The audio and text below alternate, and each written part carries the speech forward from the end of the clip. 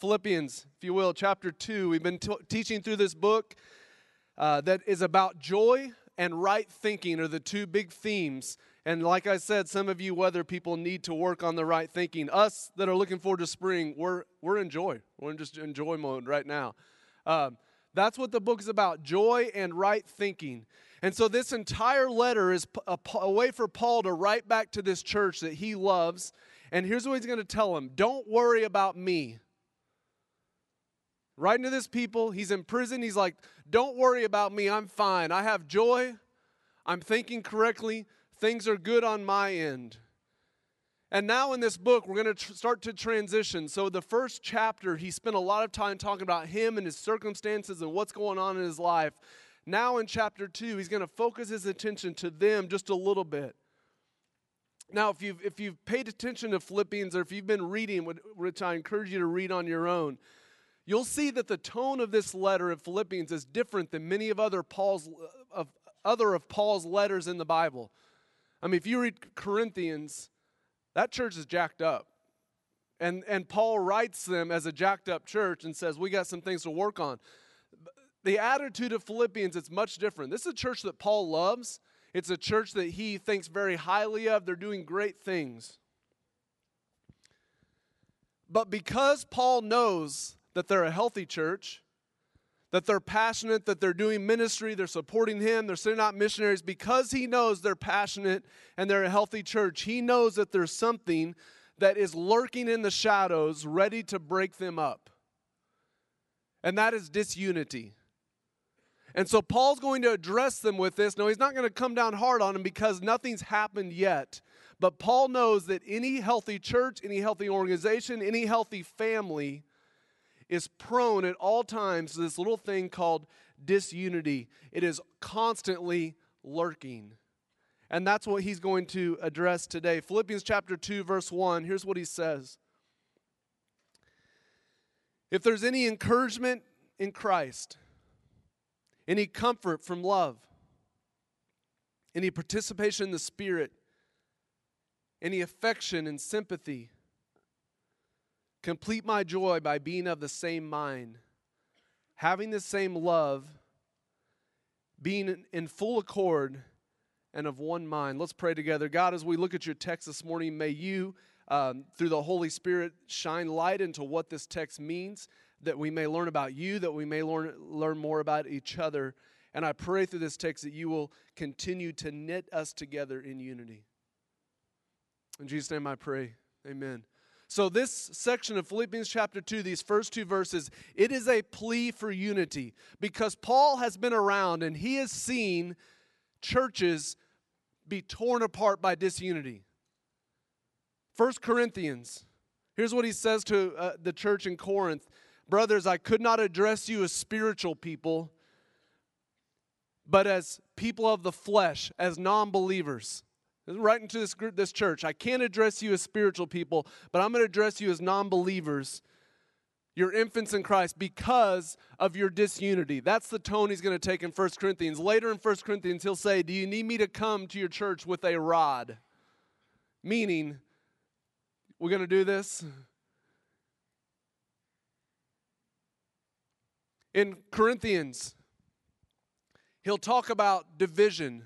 And there's division all among the church in Corinth. They're dividing around leaders. Some like Paul, some like Apollos, some like this leader. They're dividing around religious liberty. Some of them think you can go eat meat that's been sacrificed to idols. Some of you don't. And you have team meat, team no meat. They're at each other's throats. Paul has seen churches who are disunified, who have let little seeds come in and tear them apart. And he's writing to Philippians to tell them, be careful, because he knows they're a healthy church. If you read the book of Romans chapter 12, chapter 14, chapter 15, Paul addresses, for 3 whole sections, he addresses unity in the church because the church in Rome was being pulled apart by disunity. So he'll tell them in Romans, outdo one another in affection and love. Like, you want to compete, church? Okay, here's a competition. Outdo one another in love and affection. Let's compete for that. That's what he will tell them. He'll say this, submit to your leaders.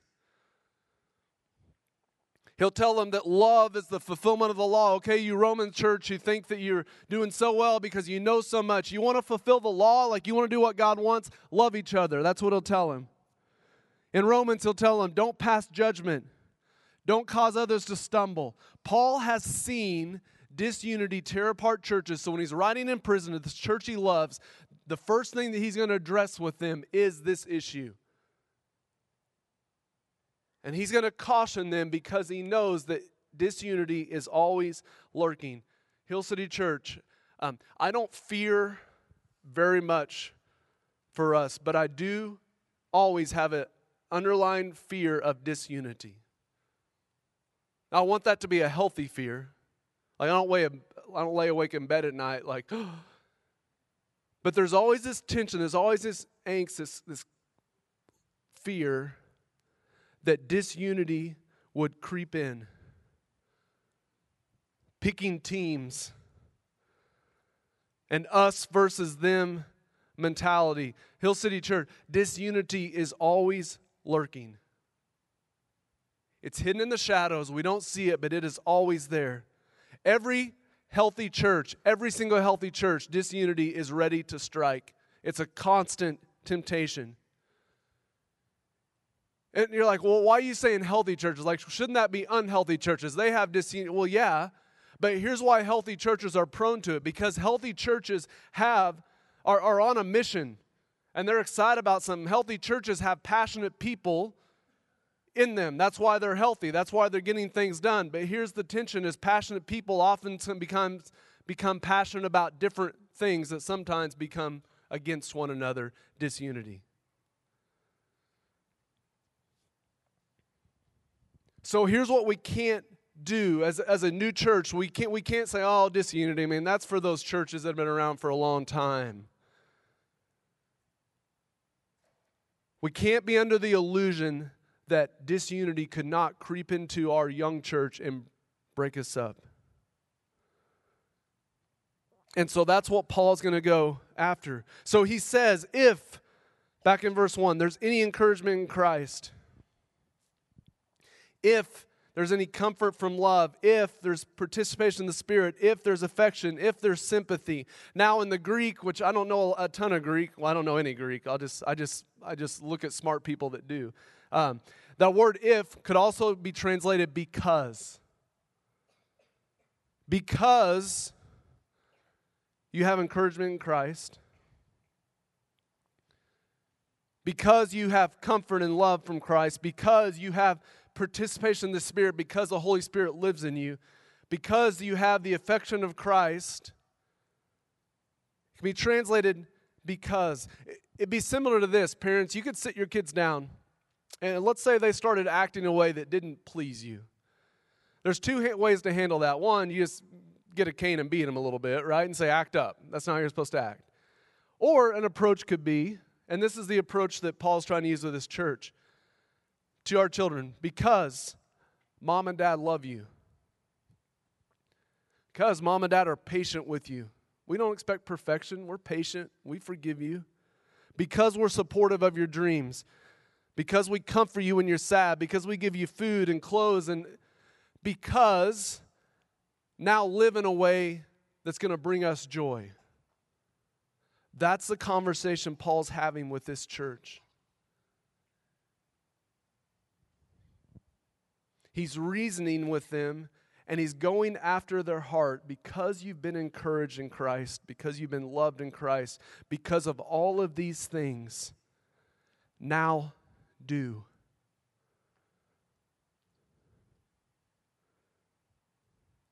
Here's what Paul knows.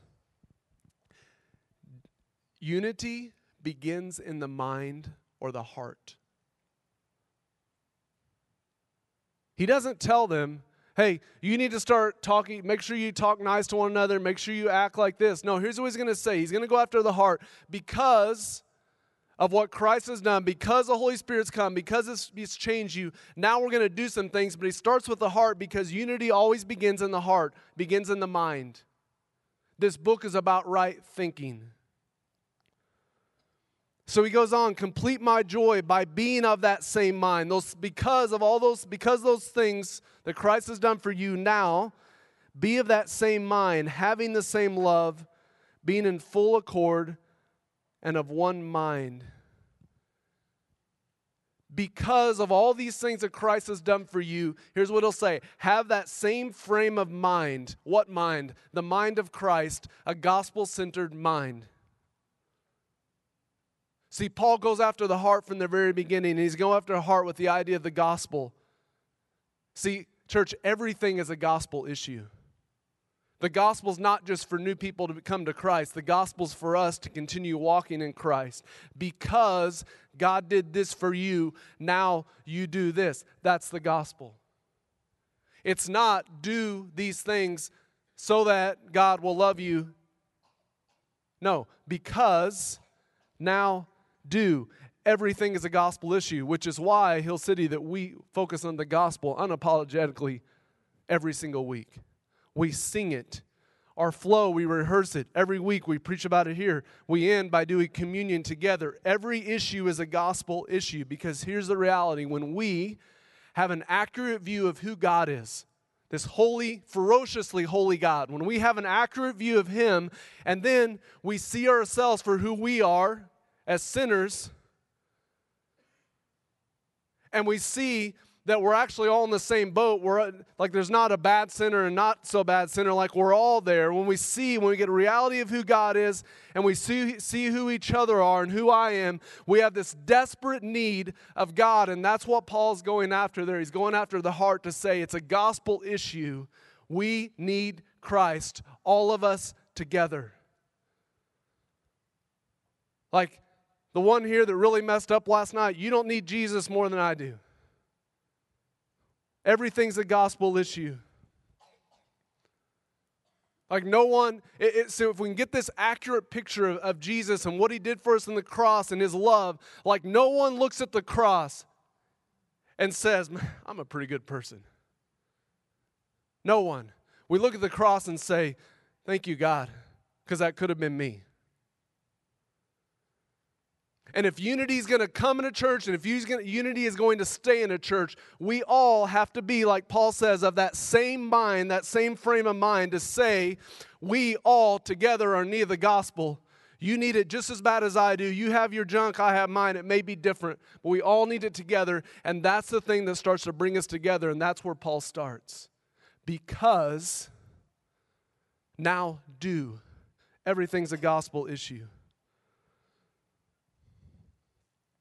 So Paul writes to this church to warn them because he sees how easy it can fall apart. And he's going to go after their hearts because what brings us together is not external, it is internal. Unity begins in the mind.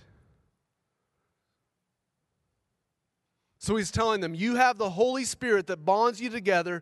You have Jesus because He's done all this, because now the Holy Spirit lives inside of you. Now be unified. Because unity begins in the mind, begins in the heart. We're not held together by something external. We're held together by something internal, the Holy Spirit and the love of Christ. To give you an example of this, trying to think of an illustration to help our kids out.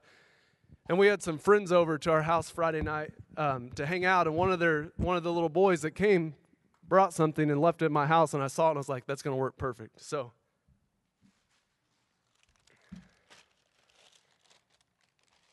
didn't think I'd bring a brown bag to church, did you? All right.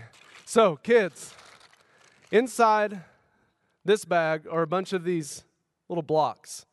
Okay? And here's what I want us to learn, kids, is that if what holds us together is external or on the outside, meaning this bag, we're kind of in trouble.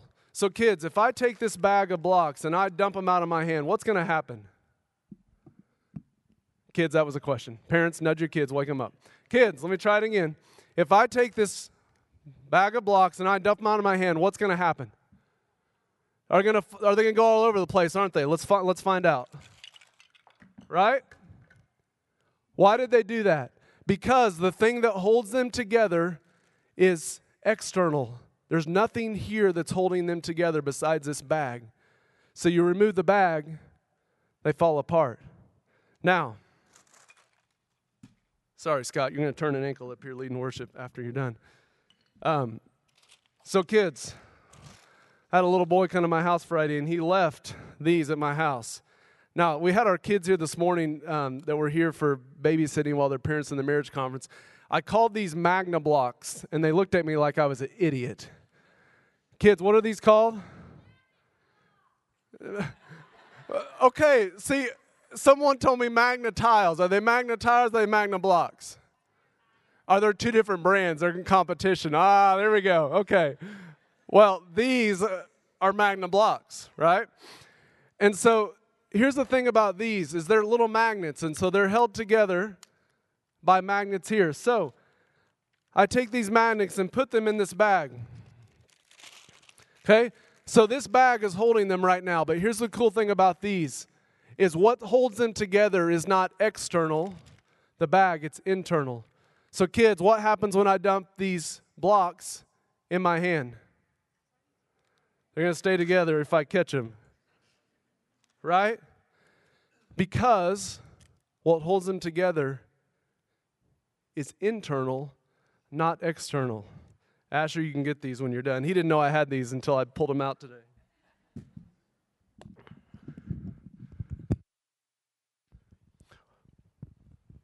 Why do I show us that? Because this is what Paul's trying to say. He's saying because you have Christ, because you have the Spirit, because you have love, now unify. Here's the reality, church. If we unify around something external, then division is ready to happen. Like if we unify around a specific leader, what happens when that leader's gone? Falls apart. It's external. If we unify around a style of music, if we unify around a location, which ain't going to happen, we move every other week, it seems like. If we unify around a certain time, certain service, if we unify around anything external, then division is ready to happen because what holds us together is external. All I have to do is take that away and we fall apart. And he's going to say what brings us together, what unifies us, is internal participation in the Spirit. That we as Christians are committed to Christ. We have this love of Christ, this internal love for Christ. We've been empowered by the Holy Spirit that's internal, and that's what's going to bring us together. Because unity begins in the mind. It's not external, it's internal. Disunity begins in the mind, in the heart. Like disunity doesn't happen because I talk about someone behind their back. Disunity doesn't happen because I get grumpy about the college students that they come and they don't give any money and they take up so much space. If they, I love you guys. I was just an example. Disunity doesn't start there. You know where disunity starts? Right here when I first get that thought. College students.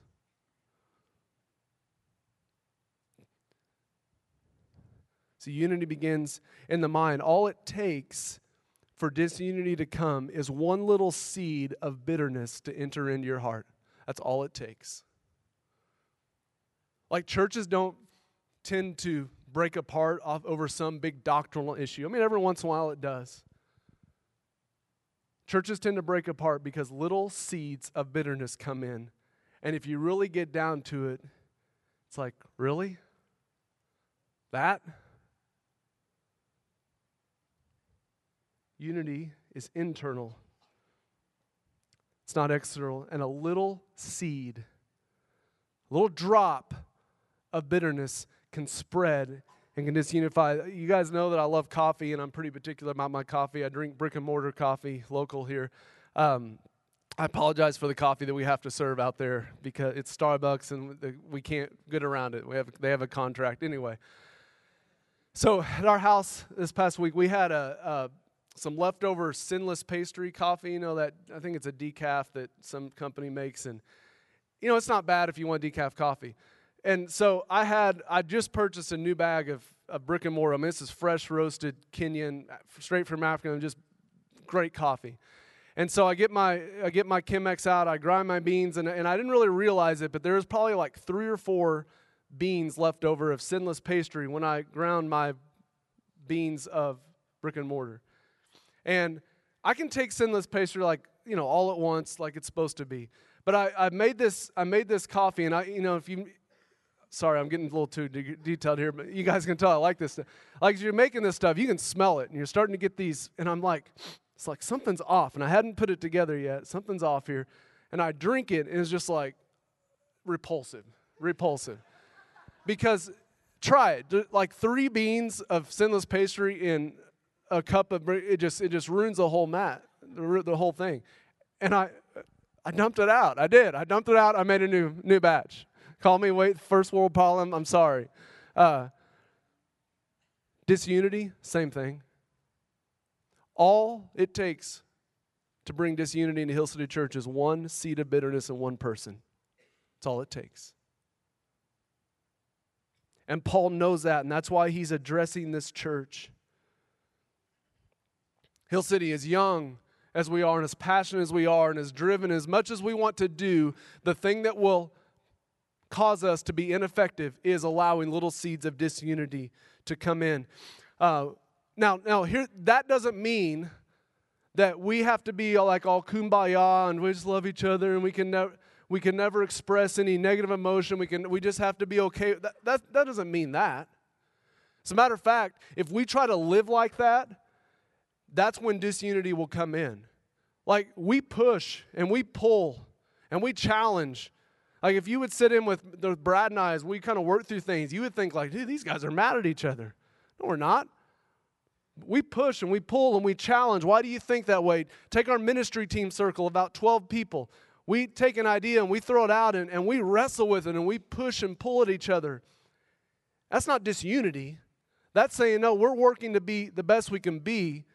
But here's what we learned. So Emily and I led this marriage conference a couple weeks ago, and my wife is very smart, a lot smarter than I am. So she read some research, a big research book on marriage, and came across this thing called the Zeigarnik effect. And some of you couples that were with us know about this. So here's the idea. So this lady named Zeigarnik, that's her last name, was doing some research, and she was at a nice restaurant watching servers, wait table staff, watch how they work.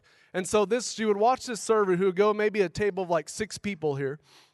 And this server would take a complex order and not write it down, just remember it. I want ribeye steak, medium rare with potatoes, because you hold that type of order. And they would memorize it because they're professional wait staff. And they would go back to the kitchen and they would give the order. And then while the order's cooking, they would bring the order out, and then that server could then put each dish in front of the person that ordered it. So, that's a time of 20 minutes that goes by there.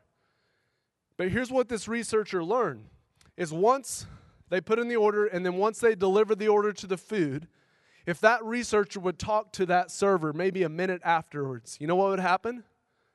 They couldn't think of the order. Just couldn't do it. Here's what this researcher came to learn. And husbands, wives, I hope you're listening to this. Until something is fully processed, an idea, a thought, an emotion, until it's fully processed, it is never let go of.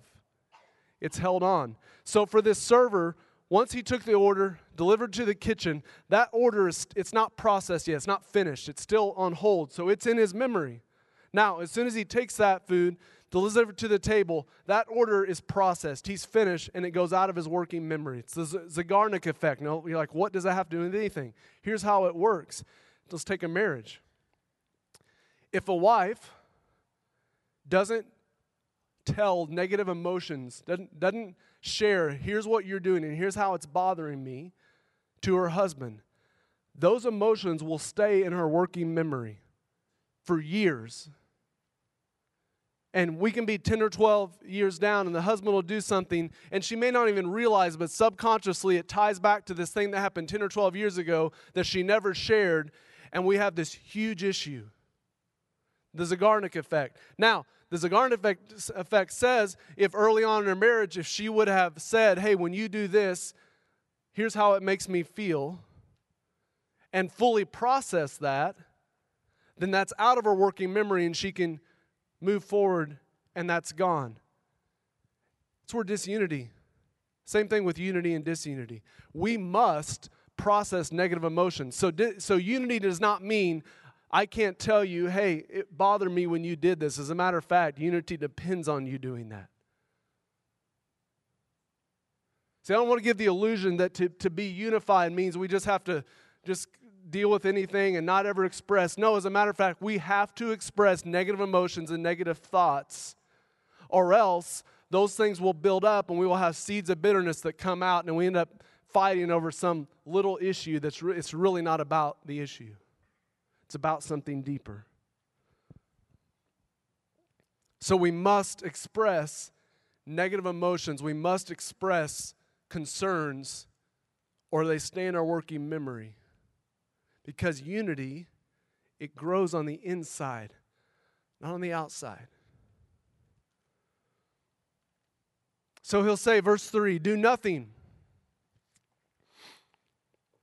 from selfish ambition or conceit, but in humility count others more significant than yourselves. So remember, he's going to say, because Christ did all these, have the same mind, right? This mind of Christ, this gospel-centered mind, and now he's going to flesh it out. Okay, here's what it looks like to have that same mind, the mind of Christ. Do nothing from self-ambition or conceit. In humility, count others more significant than yourselves. Here's what he's saying. The key to unity, lay down your life. Gospel-centered mind. When I do marriages, and I've done several of yours in here, you'll know the very first week of counseling, and I'll say it at your ceremony, I'll tell them, I know the secret to marriage. The secret to marriage is laying down your life for the sake of your spouse. A gospel-centered marriage. And here's what he's going to tell us. The key to unity in a church is laying down our life for others. Count others as more significant than yourselves. And we have a lot of business leaders here. Like, it's not just churches that this applies to. Families, marriages, work environments. We process negative information, we share negative information, negative concerns, and then we lay down our life and we serve one another. That's the key to unity. So he says, this to flesh out what it means by a gospel-centered mind, what it means to have this same mind, which I love that Paul gives us something to hold our hands to. What do I do? What's that look like? Here we go. Count others as more significant than yourselves. Here's what it'll tell us. Pride is our greatest enemy and humility our greatest friend. If we want to have a unified church, family, business.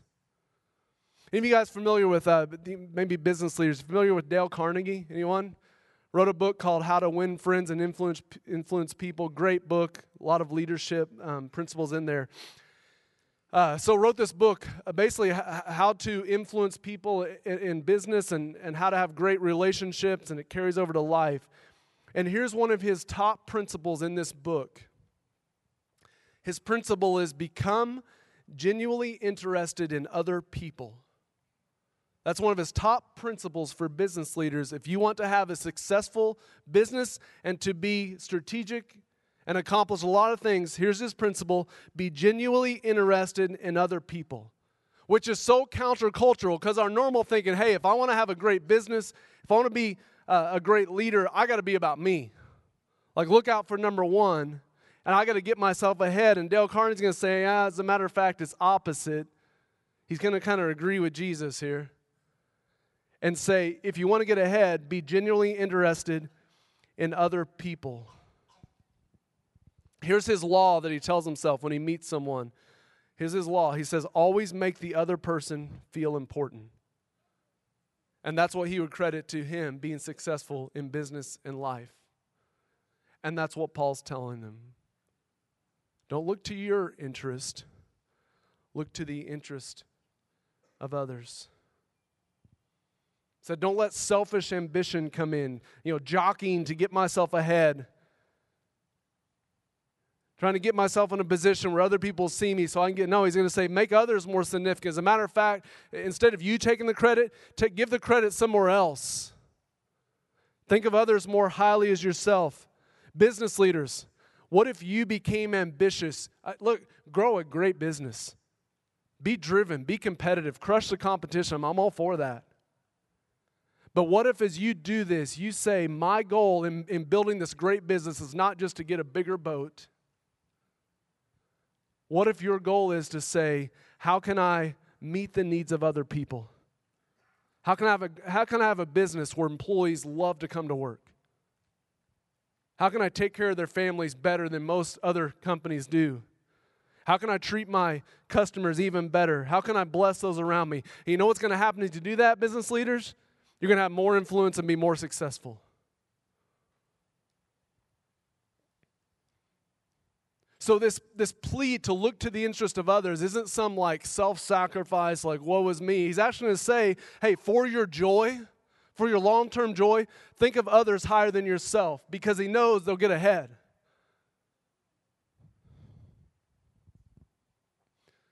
So he's going to address unity here in a corporate nature. But here's what we also must know is unity is not just a corporate issue, it's also a personal issue.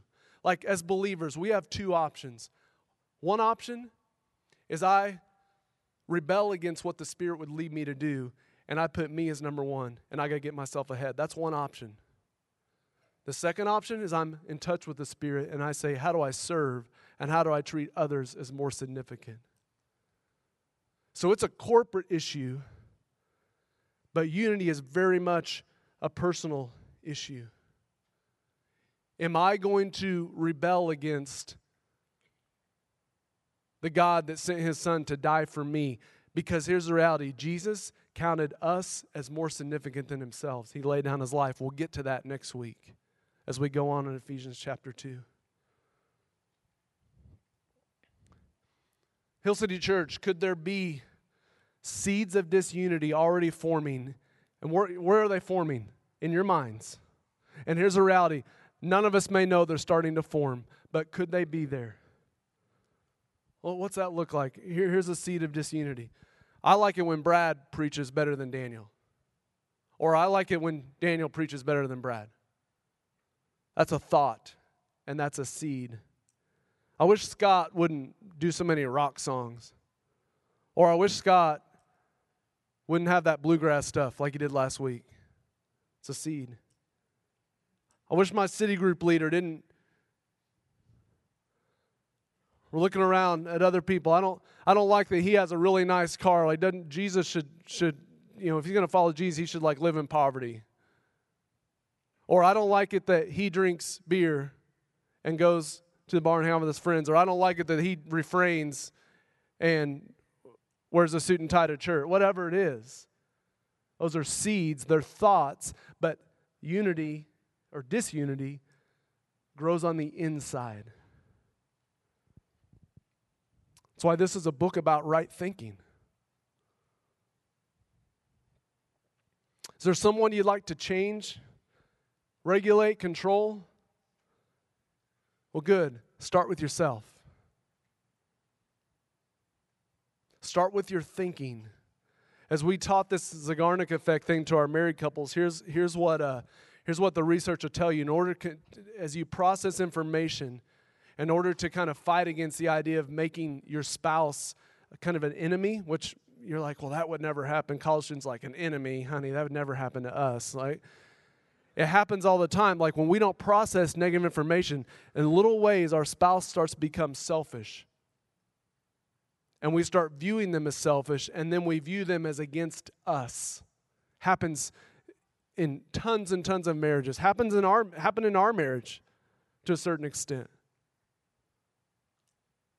So these seeds grow. If we're going to combat, here's what they say. If you're going to combat against that, we must have 5 positive thoughts to 1 negative thought. That's the ratio to combat against bitterness growing up in a marriage. We taught our spouses that.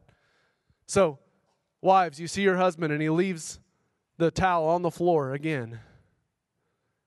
Express that negative emotion to him in a healthy way, please. And then here's what the research would say.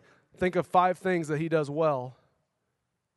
At least he takes a shower. There's one. Like, even if you have to make a stretch for it, right?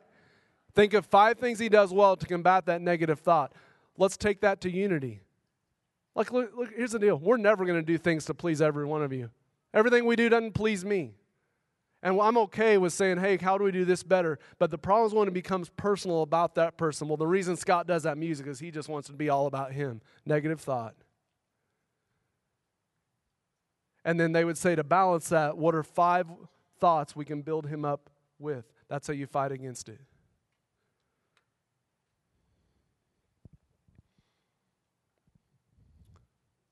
So Paul writes this church. He doesn't threaten them. He doesn't threaten them with hell. He doesn't threaten them with damnation. He doesn't bring all those things in. Here's what he's trying to do. He's trying to turn their affection to Christ. Because you've been loved. That's Christ. Because you've been forgiven. Because you have the Spirit. He's trying to turn their affection to Christ. And he'll go on in chapter 2 and do that more. We'll look at next week. Let's get to application because I don't want our kids to be doing cartwheels in the aisles here. Trying not to go too long today. Hill City, individually. Do you have an affection for Jesus that pulls you to unity? Unity in your family, unity in your marriage, in your workplace, in your church. Does unity pull you because of your affection for Jesus, or is your unity external?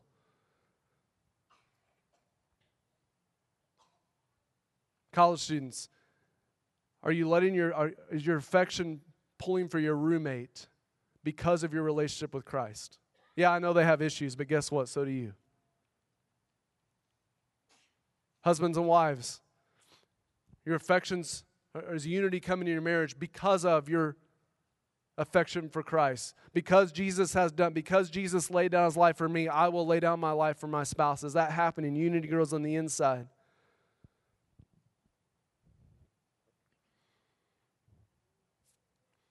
Hill City Church, what relationship is in danger of disunity right now in your life?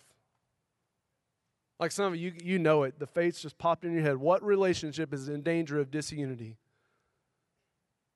It begins with right thinking because unity grows on the inside.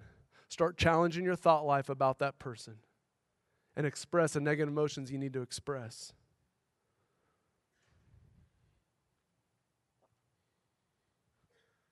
So Hill City, we're a young church. Exciting things are happening. We're seeing people baptized. We're seeing growth happen. But disunity is always lurking. So as we take communion together, as we receive communion together, may we be especially aware today of the corporate nature of communion. We come together to the cup that unites us. Because every single one of us are in need of the mercy of God extended to us. Every single one. So we come not as good sinners and bad sinners and good Christians. No, we come as people in need of mercy to the same cup. The blood of Jesus. We come as equals. And may that truth that we come as equals in need of a Savior, may that truth be the internal force that unites us together and causes us to treat others as more significant than ourselves. Let's pray together, and we will come up and receive communion.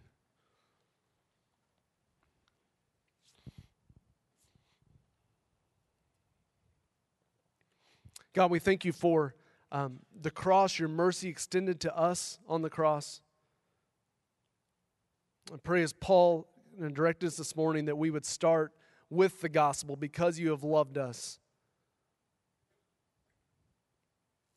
Help us to better understand that, what it means for us. Because people that haven't received grace cannot extend grace, so may we receive grace from you. And then may that internal motivation of grace and the empower of the Spirit, may that lead us to a unified church, unified marriage, unified families, businesses.